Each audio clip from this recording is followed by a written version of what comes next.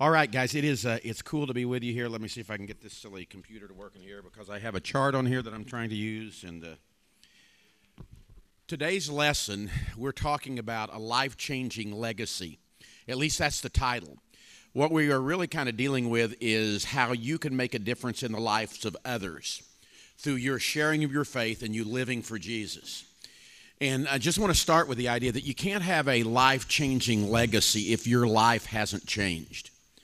And a lot of us have this desire to make a difference in the lives of others because God made us to have a purpose. When you talk with people who commit suicide, and by the way, your age group is the highest suicide rate of all age groups. And over again, the reason we find that young people commit suicide is because of a lack of purpose. They feel like there's no hope. So you want to make a difference, but the problem is sometimes you want to make a difference but you don't allow God to make a difference in you first. So I want to just preface all of this by saying this. It really starts before we can reach out to anybody with anything meaningful and share anything. Before you can share something, you have to have it, don't you? We got one of our friends that became a Christian when he was your age. I haven't saw this kid. He's at the retreat this weekend. But I haven't saw him in probably 12 or 15 years. The last time I saw him, he was a fairly, probably at that time 20 or 25 years old. But he's been living in a different state and he's been homeless because of his decisions that he was going to do what he wanted to do. He thought it was going to bring fun, and he, lived on an Indian reservation with an Indian chick and, got involved in the whole Indian culture, became a person who had struggles with drug addiction, ended up in a homeless shelter, and that's where he came from when he came here. The truth is, when he came here, we had to share with him money to buy him a bus ticket. You know why we had to do that? Because he had nothing to share. Whenever he moves here, he has to move in with somebody else's home. We have to share a home with him. You know why we have to share a home with him? Because he has nothing to share. Down the line, that's the truth. And he is now, my son's age, 40, but whenever I spent most time with him, he was your age. So here's the thing, guys. Things will just not naturally get better. And you won't have something to share that's good without allowing God to make a difference in you. So I want to challenge you to make sure that you guys take this seriously and go, man, I want to make a difference in the lives of others, but that means I have to be different. Now, I want to just give you an idea as we talk about passing on our legacy. Sometimes in church growth and as we try to build our youth group, we can very easily want to have someone who, let's go out and teach the Bible to somebody and let's baptize them. But if you teach somebody and you baptize them, but they don't really have a commitment to God, you don't have a lot, do you? Let me ask you, if you could, in your youth group, if you could have somebody, let's say you got somebody in your youth group that for 1 year, you knew that for a year that they could baptize 365 people. If you had a person if you are that person in your youth group and you could baptize 365 people, as opposed if you had somebody in your youth group during that time that only baptized 2 people, which would you choose as far as to grow your youth group? If you could have one person that baptizes 365 people, but they baptize them, then go on to the next one, or you have someone who baptizes only 2 people, but those 2 people are radically committed. Which would you pick? Tell me. Right? The 2. Okay? Why would you pick the 2? You got to say it loud. They're committed, but does that what does that do if the goal is to grow your youth group? Why would you pick the guy with 2? It's going to continue. Let me give you a real quick walk down through here, and this is what happens if you guys are people who simply have your friends and they come to church with you and their friends are baptized, but neither you or they are really committed to helping each other be disciples. You just sort of go to youth group. At the end of the first year, and I'll help you guys can help me with the math. If you have somebody that baptizes 365 people, at the end of 1 year, how many people do you have in your youth group?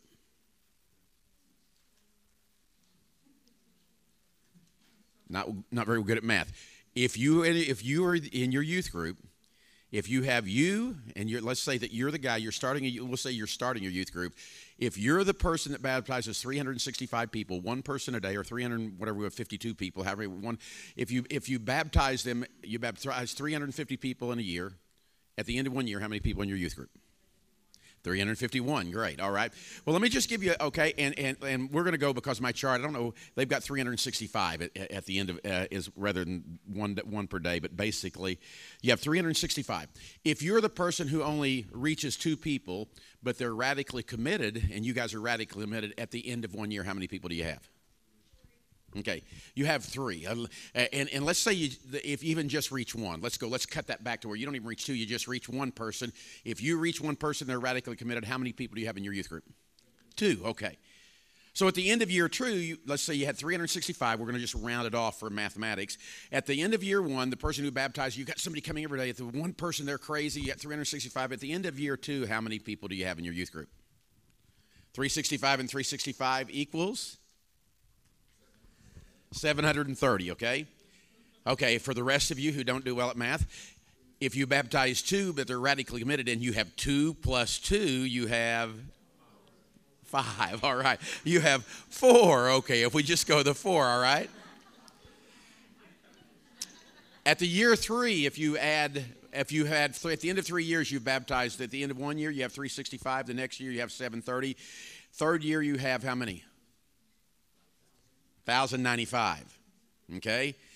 If you baptize 2 that are radically committed, and those 2 reach 2 others, at the end of that, the first year, during the second year, you have 4. If those 4 reach 4 others, how many do you have?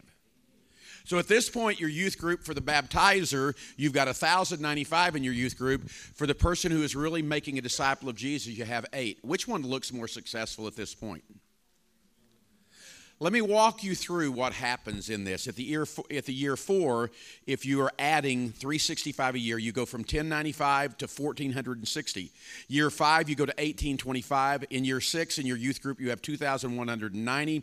Year 7, you have 2,555. Year 8, you have 2,920. Year 9, you have 3,885. Year 10, you have 3,650 people in your youth group.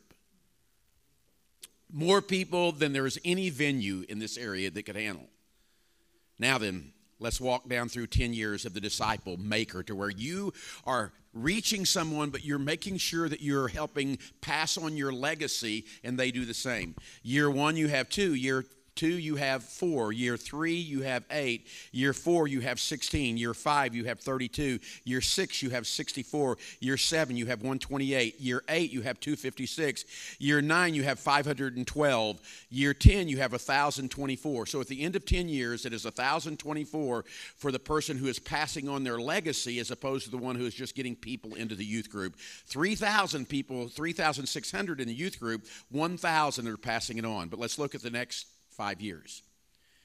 If you're adding 365 at the end of year 10, you now have in year 11, you have 4,015. Year 12, 4,380. Year 13, 4,745.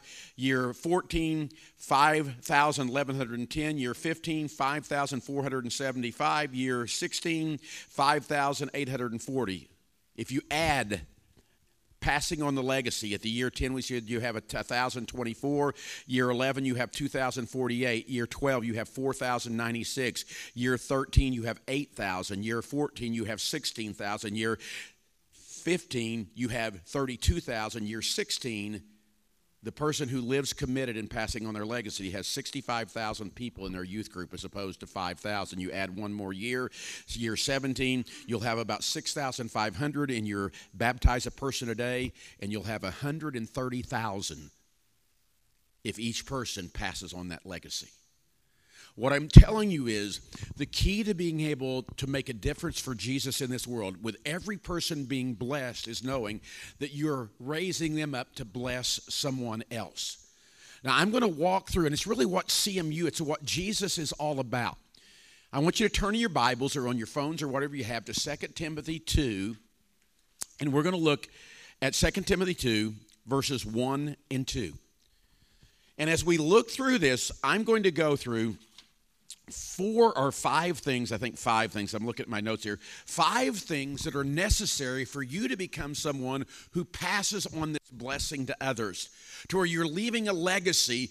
And when we get finished, rather than having 3 or 4 churches that are here, we'll have 30 or 40 churches. And literally, guys, if you get this down by the time that you are, out of high school ministry and out of college ministry, conceivably, we would have to rent an arena to have this conference.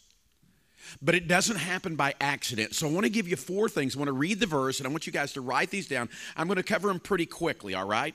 In 2 Timothy 2, verses 1 and 2, the Bible says, Timothy, my dear son, be strong through the grace that God gives you in Christ Jesus.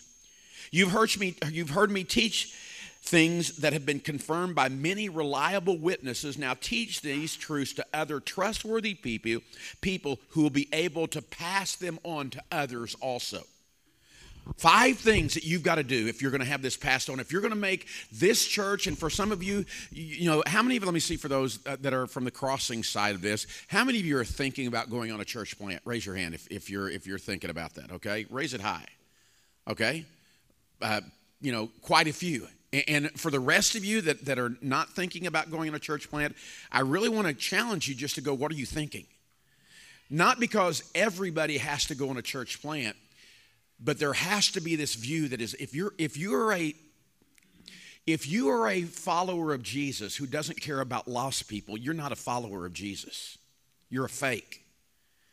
Because real followers of Jesus, it means to be like them, not just to simply go through ritual with them. So the challenge for you is to make sure that you're going, okay, I really want to be like Jesus, but how do I make sure that I can be that kind of person? The first thing that Paul tells Timothy that he has to do, this young guy that he's training, he says you have to make sure that you allow God's grace to make your relationship with him strong. He says, Timothy, be strong in the grace that's in Christ Jesus. You see, sometimes you don't think you can do what God knows you can do. And you don't think about what God has done for you very much, so you don't think about what God could do. You heard me guys say, I grew up as a messed up kid, and I really never expected to amount to anything. I really never thought I would have anything that I have now. I kind of thought that maybe I'd get married, and I knew I'd get married, but I thought I'd probably, work at a factory, probably get divorced because of my compulsive stupidity and the way that I'd live. And nobody would ever know that Robert Cox lived on this planet. But yet when I look what happened when I really gave myself to God, I get to have these incredible things happen in my life.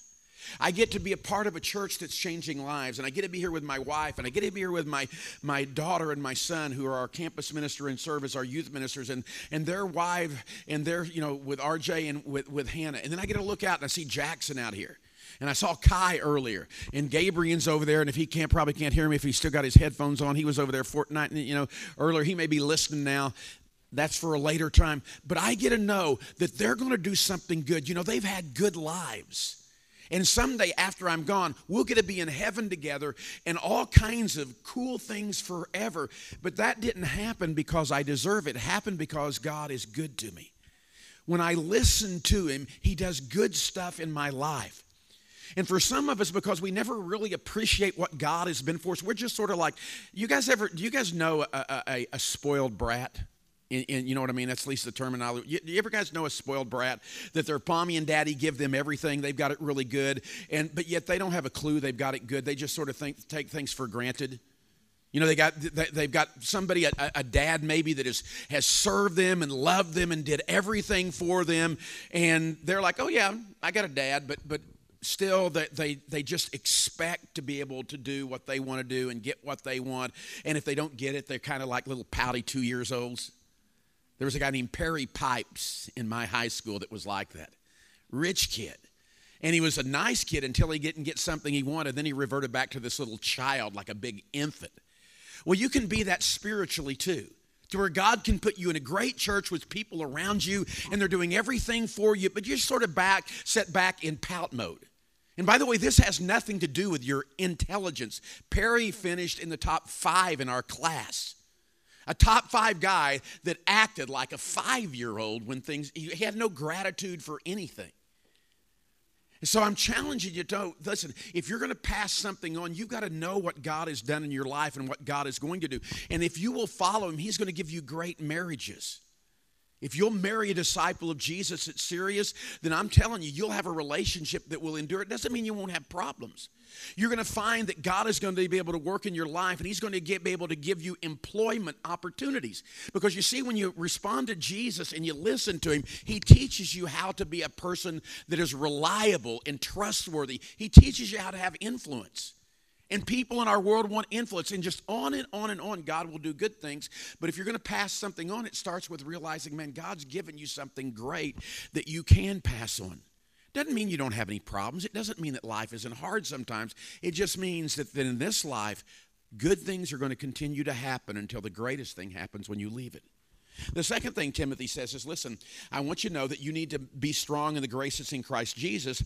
And then he says, you need to make sure, he says, Timothy, my dear son, if you're going to pass on the good things to other people, then you've got to have a relationship with somebody as a spiritual father or mother to where it's more than just you're going through this is my youth leader, or this is the person that leads my small group. You have to adopt them as a spiritual parent, and they have to adopt you as a spiritual child. That you pass things on not through responsibility. Any youth leader or any person of influence who tries to make people do things because I'm in the position and that's the way it is supposed to be, just do it, is doomed to fail. It never works. You see, I had a friend who had a really successful business, and he could make the people do whatever he wanted to because he had a paycheck over their head. But I told him one time, I said, it's great for your business. You can influence people because you're the boss, and if you don't give them the paycheck, they don't have any money. But what do you do when you're in church work, where you're in youth ministry, or you're in adult ministry, and you don't have a paycheck? You tell them, do what I say because the position I'm in? That doesn't work. Nobody responds to that garbage. The only way that you can get them to respond is through having a relationship with you to where they know that you authentically care about them. And people who want to make disciples and reach people because they're from position of superiority or position of power, I'm the youth leader or I'm the one that knows the most if you're a student, it's doomed to fail. You got to love people and have an intimate relationship with them. You got to care about them. A third thing he says is that you need to make sure that as you have this relationship with this person that you're choosing as a father or a mother figure to say, man, they're going to be my role model. Or if you're in that father, mother, older brother, sister where you're going to be reaching somebody else, you have to make sure that the person you're imitating is someone who is imitable. Because you see, if you don't pick the right person to be like, you're going to end up where they are. I've got friends, guys. One of my son's best friends growing up is a guy that decided that he was going to choose not the spiritual people that he put in his life, but instead he was going to pick the heroes in his life, or the people in his life who were the thugs. I mean, they were just literally thugs, not just some kind of, that's not just derogatory. I mean, it's the people that had this idea that they were cool and they were involved in things that gave them money at the moment, more money than anybody that's a high school kid ought to have as they deal the drugs. And it looked really good for a moment. But I read a post that his son wrote. My son actually read a post that his son, the guy's name was Cameron, that his son wrote to him. And it began by saying, listen, Dad, it's not all the things, what was it? All the things that it basically said, Dad, you want to be proud of me now, and you don't even know me. You want me to appreciate you, and you were never there. You remember that bike that you bought me in third grade? I thought you'd be the one that would teach me to ride it, but instead some stranger does. Dad, I was thinking that maybe one Saturday morning you'd show up and not lie to your son and your daughter again. It's not the things that you did so bad that hurt us. It's the things that you didn't do that hurt us. And he is now in prison, and I don't know all of the charges, but we have been told that the prison sentence that he is in now could leave him there until he is so old that when he gets out, he won't even be able to function. He had people in his life. He had me in his life. He had our youth leader in his life. He had Carrie in his life. My son, our campus minister. He had people all around him, but he chose to imitate people that were people that in becoming like them, he blew his chance for life. He's been in and out of jail constantly, not jail, prison, in and out for years. 8 or 9 kids by different ladies, and no relationship with any of them. And you know where those kids are headed? The same place.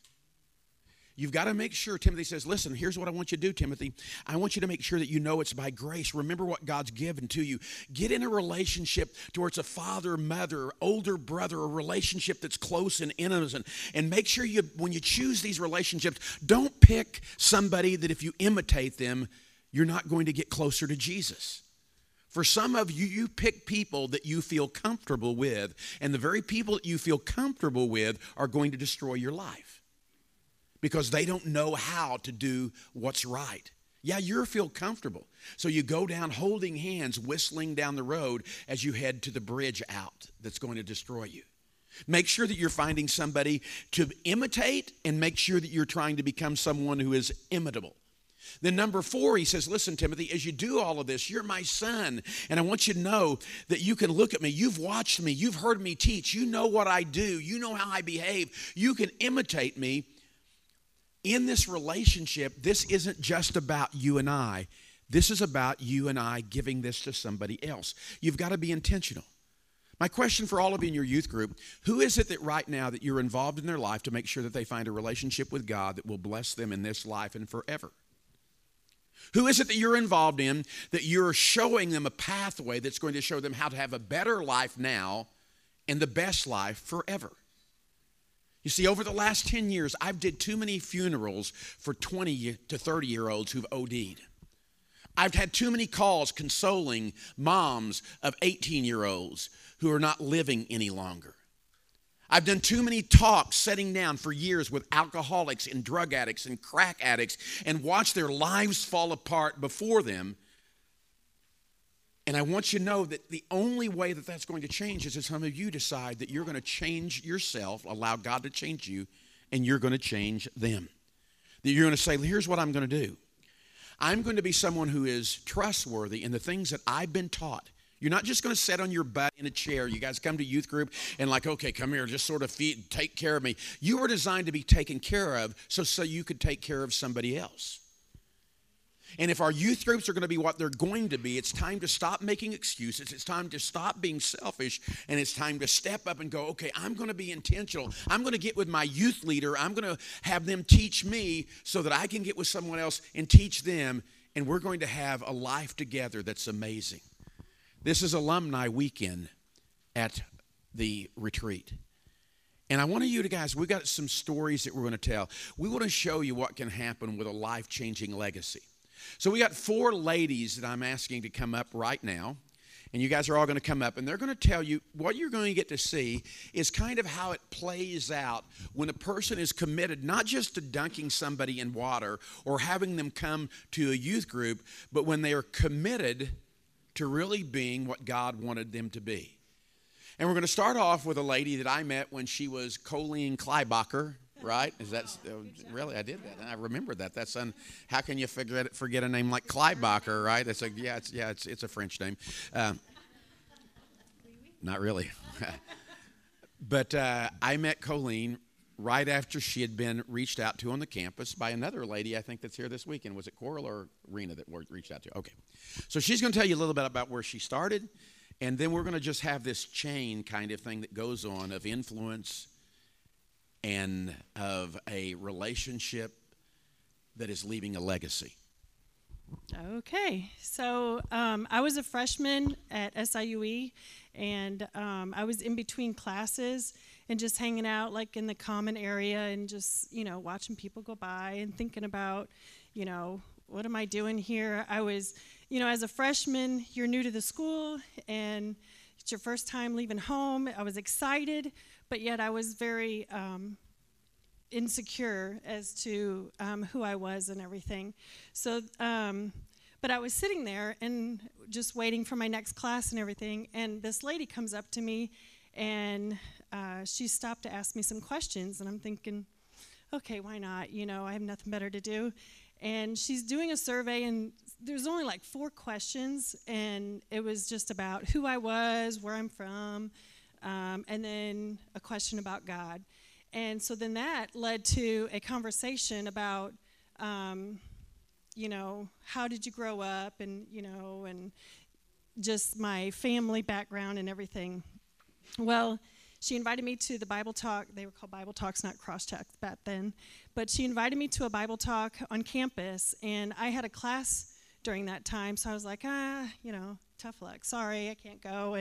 But she took my number, and I go back to my apartment on campus, and she followed up. So she called me like the next day or 2 days later, something like that, and she was like, hey, I was just, you know, I know you can't make it to the one on campus, but would you like to come to the one at my house? And I was like, okay, sure. Like, I had no reason to say no, so I was like, oh, man. And I did say, well, I don't have a car. She's like, well, I'll come get you. And I'm like, okay, I guess so. Well, I get off the phone, and I'm thinking, what the heck did I just do? I don't know this lady. I'm going to get in a car with her. All these things, you know, your mom tells you not to do. Here I am doing them. So anyhow, the next week I go to her house, and I was blown away. I walk in, and there's the smell of chili cooking. People are in the kitchen and, you know, having fun, goofing off, being silly, telling jokes. It was a diverse group. You know, there was Darnell and, you know, and Danny and Gary, and just a bunch of different people. And so I was like, okay, this is cool. And then we go to sit down for our Bible discussion, and I was like, wow, people are being real and telling like a part of them, and I'm like, I'm not used to this, you know. And so then the lady who invited me to this Bible talk said, hey, why don't we have a one-on-one Bible study? You know, and I was like, well, that seems kind of cool. I enjoyed what I was having at her house, so I was like, okay, let's do a one-on-one thing. So we set that up, well, and it was going great, and I was excited. I was learning tons, and I'm like, man, I've never had this before. I've gone to church all my life, and I've never had this kind of intimacy in learning about God. Well, I call home, you know, talk to my mom, and I'm like, you'll never believe what I'm learning. I met this cool lady, and I'm telling her the whole story, and she's like, oh, that's nice. Well, just be careful. I'm like, okay. Well, I've kind of gotten over that hump of being careful, and so, you know, every week I'd call and share and talk, and, oh, just be careful. I'm like, okay, but I don't know what that means. So next thing you know, our studies led up to getting baptized, and I'm like, oh, this is the coolest thing ever, and I'm like, finally have the greatest relationship with God. So it's spring break. I go home, and I tell my parents, the coolest thing in my life, and they were ready to take me to go see a psychiatrist. They thought I'd gone plumb crazy. They're like, you're coming home for the summer. We're gonna get you an appointment. You just need to go back to school and not talk to anybody, any of those people ever again. I was like, what the heck just happened? And I was devastated. So my hometown was an hour from school. I cried the entire way home, thinking, what in the world just happened? My world turned upside down. Funny thing is, I think that was the name of our campus ministry, Upside Down Fellowship. So I get back to my apartment. None of the other girls had been back from spring break yet. It was cold, dark, lonely. I was like, oh my gosh, what am I going to do? The lady who'd studied with me calls me because she knew was going to be back. Hey, how are you doing? How'd it go? And I was kind of hesitant about picking up the phone. I'm like, oh my gosh, my parents told me not to pick up and talk to this person ever again. I picked it up, and it was the best decision ever. And I'm telling her how my week went back home. She said, meet me at Hardee's, and we'll talk. So we go back to Hardee's, and we're revisiting some of the scriptures, love God more than your family, love God more than your own life. And I'm like, oh my gosh, that's tough. She's like, yeah. And I'm like, but what about this? What about that? So we had to visit a lot of scriptures again, which is okay, but it made it sink in and stick. So we get through all of that, and I call my parents when I get back, and I'm like, I'm doing this. This is what I'm going to do. And they're like, well, all right, if you're going to do this, then we're not paying for your school anymore, and we're not going to get you a car, and you're just going to have to figure it out. And I'm like, oh my gosh, there's another blow to the stomach. I'm like, what do you mean I'm going to have to figure it out? I mean, okay, so I grew up very sheltered, and my parents paid for a lot of my stuff, and I'm thinking, well, how do I do this, Well, the cool thing is people from God's family stepped in and invested in me again, helping me figure things out, helping me, by providing for me sometimes, a place to stay, money, giving me rides, those things. And today I'm very grateful, and back then I was a kid, I didn't probably show my gratefulness as much. But so moving beyond that, I ended up moving in with some girls for the summer. I told my parents I wasn't coming home. And then I get the news that the lady who'd studied with me was getting a divorce, and she was leaving and wasn't going to be doing campus ministry anymore. And I'm like, what are you talking about? Like, I don't understand. And I remember having a conversation with her saying, how can you stand here and tell me you're not going to fight for your family when you sat in Hardee's and told me to fight for your relationship with God and, put your priorities in place? And I don't know. It was confusing to me at the time, and I was very discouraged. But again, God's people in the ministry stepped in to encourage me and love on me. And from there, Rita stepped into my life and helped me to continue to grow and move on. So I was kind of on the sidelines when all of this was going on with Colleen, and I knew part of the story. I didn't know all the story, but I was on the sidelines. I was actually, at that time, working with the young adult ministry.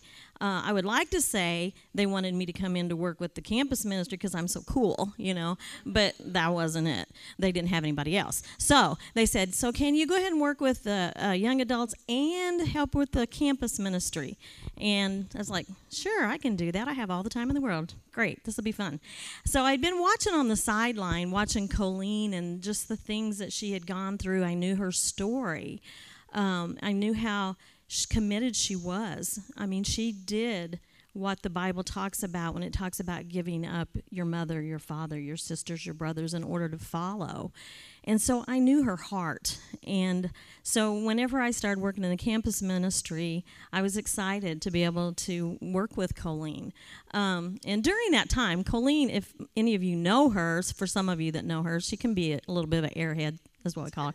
And she moved in with Robert and I. She was engaged at this time, and she was like, okay, I need a place to live just for a few months, And we're like, sure, you can share the room with Ashley. So she moves in with us during this time. And during this time, and for the next probably, I don't even know how many years, Colleen and I have worked together, not only working together and helping her grow to become even more spiritual and grow in her walk with God, but we worked side by side in a dental office for 12 years, I think it was. So we have been with each other through the thick and through the thin of things. And it's just been really cool watching her mature, watching her grow, and I think just God blessing her life because of the commitment she made when she was in college. She made a decision to do things that weren't easy, that were really hard. And I know some of you are faced, or you're going to be faced with some of the same decisions that Colleen had to make. And I look at Colleen's life now and I'm like, it's just so cool because God has blessed her. God's blessed her marriage. God's blessed her children because she chose to follow him and do the hard things and do what's right. And because of that, it's really cool how it worked out. As I was studying with her and we were discipling and just growing together, she and her husband, when they got married, decided, we're going to work with the junior high ministry. That would be awesome. So they start working with the junior high ministry. And at that time, my daughter, Ashley, was in junior high. And so during this time, she started working with my daughter, Ashley, and helped her mature and grow. Enters 1993 me with my grunge flannel around my waist and fresh Penny Hardaways on and lip smacker, and curled bangs also. That was a thing. Some days I hear like 1993, 94. I'm like, gosh, that seems so long ago. It was, but when I look at Colleen and, it seems as fresh as yesterday. Dang. Stop! Don't look at me. I had really great parents. I was a church kid. I had a really good life, but I think God knew very intricately what I needed, and I needed something even more. And I was incredibly blessed by having Colleen. I looked at her as a little girl or as a young girl, junior high girl, and I remember thinking she's pretty and she's smart, even though she's ditzy sometimes, and she's fun, and I just want to be. She loves people, and I just want to be like her. So she became my junior high leader after we were roommates when I was in elementary school. And she was like more of a sister. She was a friend, a sister, a leader, and all those things. I think about the times that she invested in me. And you guys know junior high and high school, it can suck sometimes, right? It can be tough. People screw you over. Things get hard. Your insecurities are tested. Everything that we've talked about already, probably last night in your rooms, happens, right? But when I think of my time in junior high, it wasn't like a train wreck. I actually remember really loving those years, even while they were hard, because I had someone very constant in my life to guide me and to teach me and to love me. She was fun. I remember she got in her head to redecorate the junior high room because we actually had a junior high room on Wednesday nights. That was like our cross chat at the time.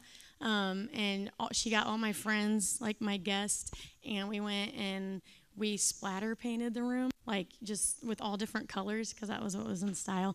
There's paint everywhere. But it was like the coolest thing. She did fun little things like that. I was at her house often. Spending the night just eagerly awaiting for Ryan to be born. I remember, I'm going to have a little brother or something. It's weird. She was my family. I remember her coming up to my lunches at school, when I was having a hard time with my friends, or feeling alone, and she'd sit with me, and she was like the cool sister that came, and it made it all better. There were so many things that she added to my young life, and it really did shape the way that I viewed, God and family and the way that it was supposed to be. And she really did instill just that dream, helped instill that dream in me to be something more, to be someone that could leave everything I've known or everything that was comfortable to me behind because God called me to. And that showed up in a different form for me as I went into high school. I actually survived my high school years barely at different points because my dad almost killed me numerous times. And she'd have to call me and be like, knock it off. But I did survive high school. And as I got into college, I was a young college student. I was 17 when I started college.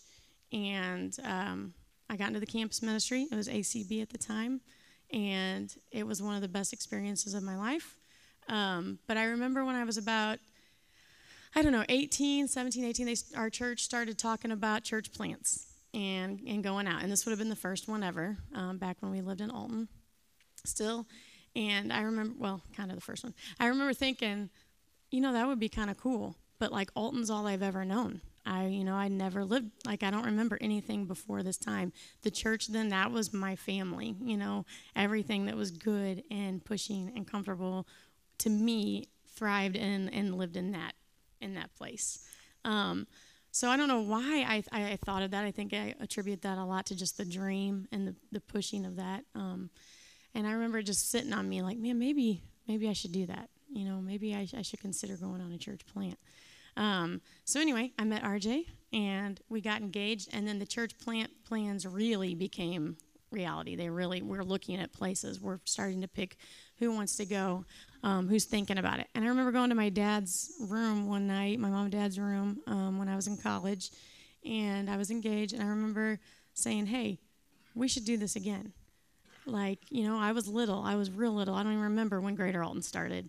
But you guys did it. We did it as a family. What if we went out on the next one? What if I helped teenagers and stubborn junior high kids so they could survive? And not just survive, but thrive. Like, what if we did it again? And I remember my dad kind of be like, huh. I think he thought about it, but maybe not to a large extent, up until that point. And so that's what happened. I got married in December, and I moved on our first church plant to St. Charles County in March.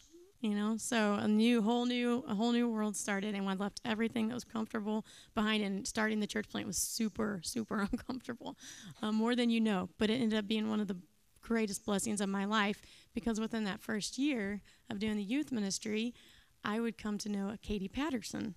Time. And actually, how I found out about Katie was Matt, Cauley, and Ryan were at school as part of the church plant, and they were driving out of the parking lot, and they said some girl, when they waved at them or did something, they were like, she's really, really hot, but she flipped us off. And I was like, invite her to cross chat, get her there. And so, they did, and entered Katie Patterson, and I'll let her tell you kind of how that story went from there. That is a true story. Gosh, I would say for me, as a teenager, I was promiscuous. I was really lonely, and I think something that I did constantly was search for attention through boys, through men. I think it was because growing up, I longed for that, and I didn't really receive that. From my dad, I was a daddy's girl, and, we bonded over sports, and I was an athlete, and that's the way we bonded, but I struggled with ever feeling good enough. I struggled with failure a lot. I think that because I felt I wasn't good enough for my dad, that there was nothing good in me, that I was never going to be good enough. So I think that turned over to searching and looking for attention through guys. I was someone who, I was just a mess, but I was lonely, and I knew I wanted something more. I wanted something different, but I didn't know what that was. And thankfully, I was invited to Cross Chat, and I remember at the time, it was a brand new church plant. I mean, there was not this. I mean, it was actually, I was the only girl.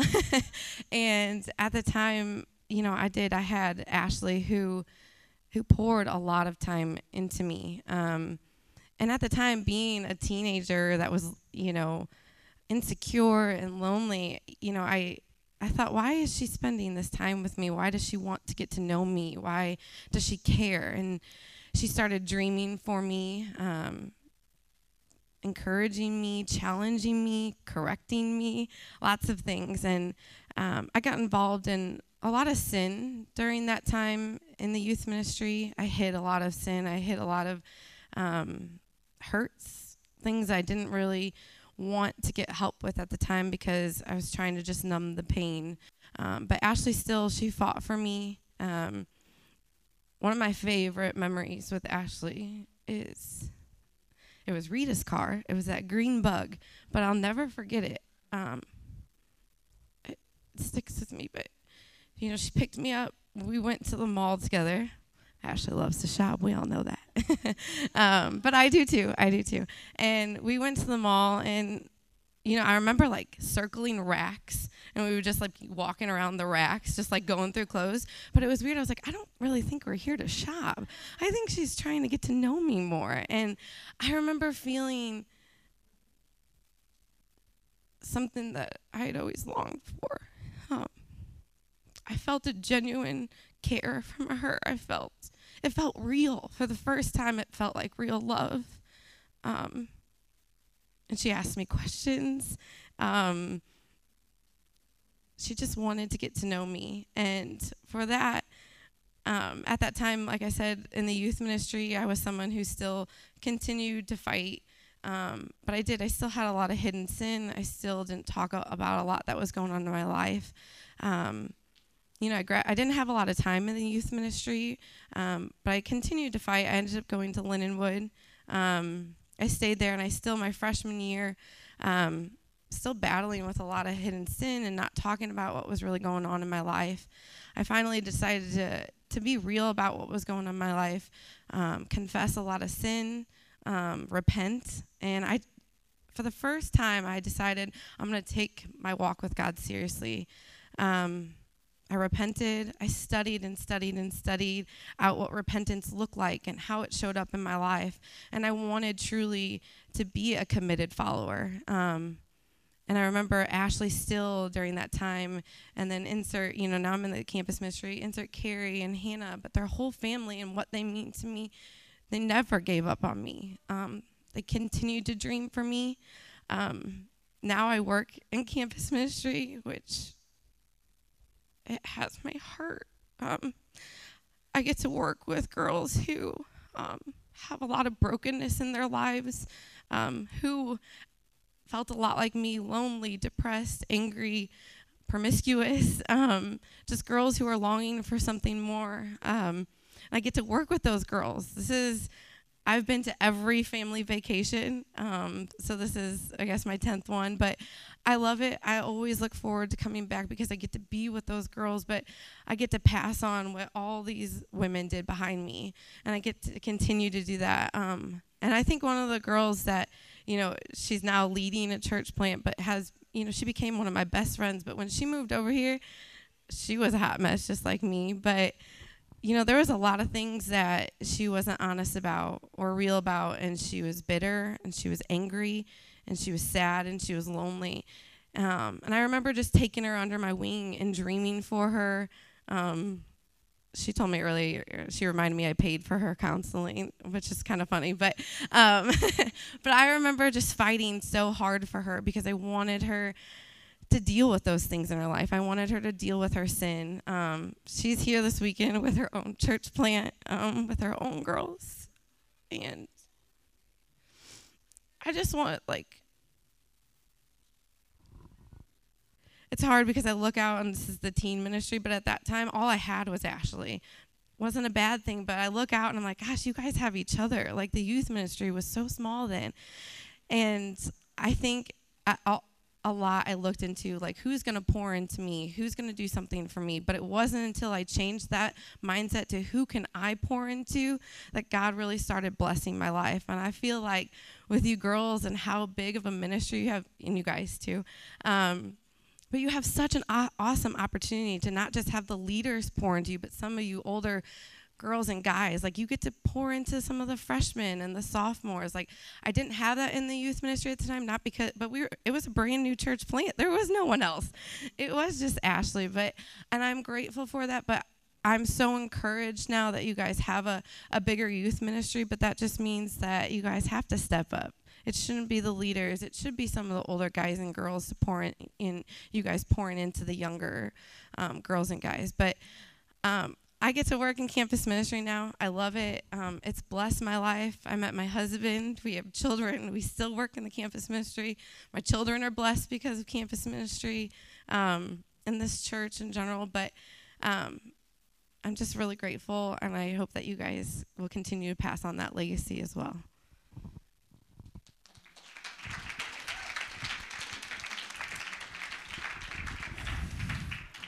The one thing I hope that you guys all recognize is that the girls that were up here are just all ordinary girls.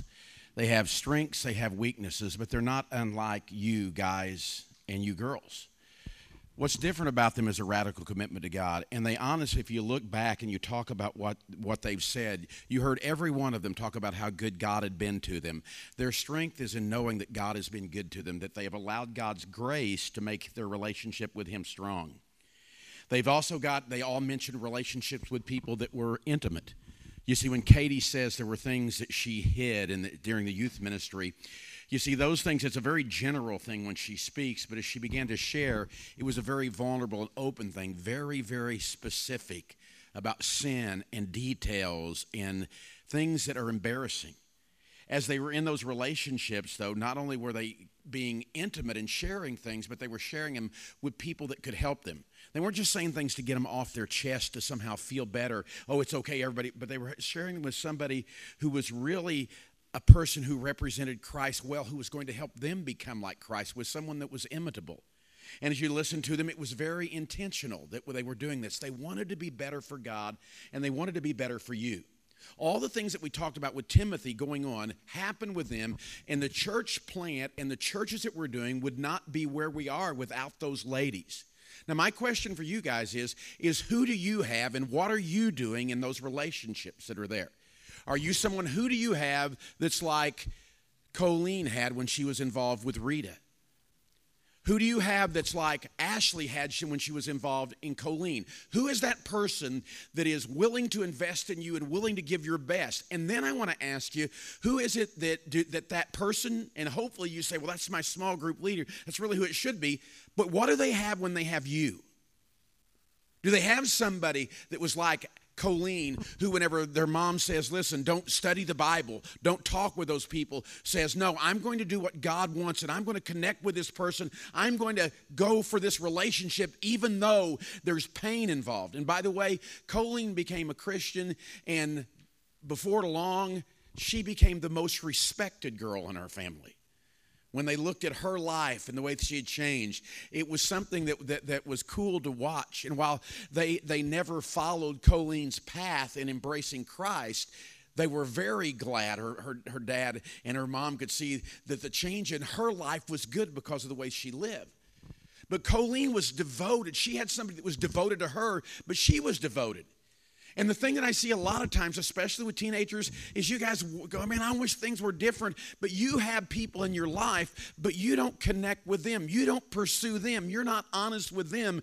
And the one thing that you see in this relationship, that if you're going to pass it on, you have to have someone who is committed and mature, and somebody who is committed that's not yet mature, and they have to be committed to Christ and each other. Paul will end up by saying, here's the thing, listen. He goes, I want you to find some reliable men, some reliable women who can pass this on to others. My question is, are you a reliable man or woman? What's going to happen when the church goes into your hand and this ministry goes into your hands? And guys, you can already see it by going, okay, how many new committed followers of Christ do we have in our youth group because of me? Ask yourself that question. Because Paul ends by saying, listen, Timothy, get some people that are reliable. And then he says, listen, the bottom line is if you're not committed to this, all this other junk won't happen. It's not just saying I need somebody in my life. You need to be committed to somebody in your life. It's not just saying I need somebody to be intimate with. You're committed whether you like it or not to where you're sharing your struggles, confessing your sins, and getting help. It's not enough just to say, I want somebody who's imitable in my life. There has to be a commitment to say, I'm not just going to pat them on the back and go, I'm glad you're in my life. I'm going to become like them. And it's not just enough to say, I need to be intentional. You've got to be committed to it. So Paul ends by saying, Timothy, endure suffering. Look at the word pictures in the word that call you to commitment. He says, Timothy, endure suffering. This isn't going to happen without suffering. It's not going to be easy. He says, endure suffering along with me as a good soldier. This is a war. Soldiers don't get tied up in the affairs of civilian life, because if they do, they can't please the officer who enlisted them. Athletes cannot win the prize unless they follow the rules, and hardworking farmers should be the first to enjoy the fruit. Hardworking, following the rules, not tied up in civilian life. A soldier, someone who's suffering, someone who's enduring, there's a commitment that you have to have. And I want to challenge you guys to begin to dream. You are the generation that typically the dream dies in. I mean, for those of you, if I look at Kennedy and if I look at Jackson and if I look at Malachi somewhere, you guys need to know you are the generation that normally, statistically, kills the dream. Because what happens is they've enjoyed the benefits of the dream, but they never get to the point to where they are committing to sacrifice for the dream. They didn't see all that was involved in making it happen. They just enjoyed what happened, and they enjoyed it, but their enjoyment was selfish, that never led to sacrificial service. I want to challenge you guys this weekend to decide you're going to be the ones who leave a life-changing legacy. That you're going to talk to your friends, that you're going to live for Jesus in a way that your friends can see. And you're going to get one of those friends, and you're going to be in a relationship, and you're going to teach, and you guys are going to become best friends and pass that on. You see, the relationships that Ashley had with Colleen still go. The relationships with Marcy, the relationships with Katie, they're forever. Carrie's got Marlon here. He's out of jail, out of prison. He's off parole now. That's an awesome thing. He's got Juan. He's got so many people. I'm praying that you guys will have that someday too. We're going to pray, and you got to get out of here. But let me beg you to really think about what we've talked about today. Let's pray. Father, thank you for all that you do. God, I pray that you'll make a difference in our lives so you can make a difference through our lives. Help us, God, I'm just praying for the teens. Help them not to be spoiled spiritual brats. Father, help them not to just simply live and enjoy the dream that somebody else sacrificed for, but Father, help them to be willing to sacrifice to pass that dream on to others. God, it's great to be together. Father, I am so excited about what could happen because, God, the kids, the teenagers, the young men and women in this room, Father, are way ahead of where I was whenever I was their age. But Father, you changed me and did some pretty neat stuff. And Father, you can do some really cool stuff with them if they'll really surrender and make a determination they're going to leave a life-changing legacy. Thank you for Jesus. Thank you for his love. It's in his name we pray. Amen.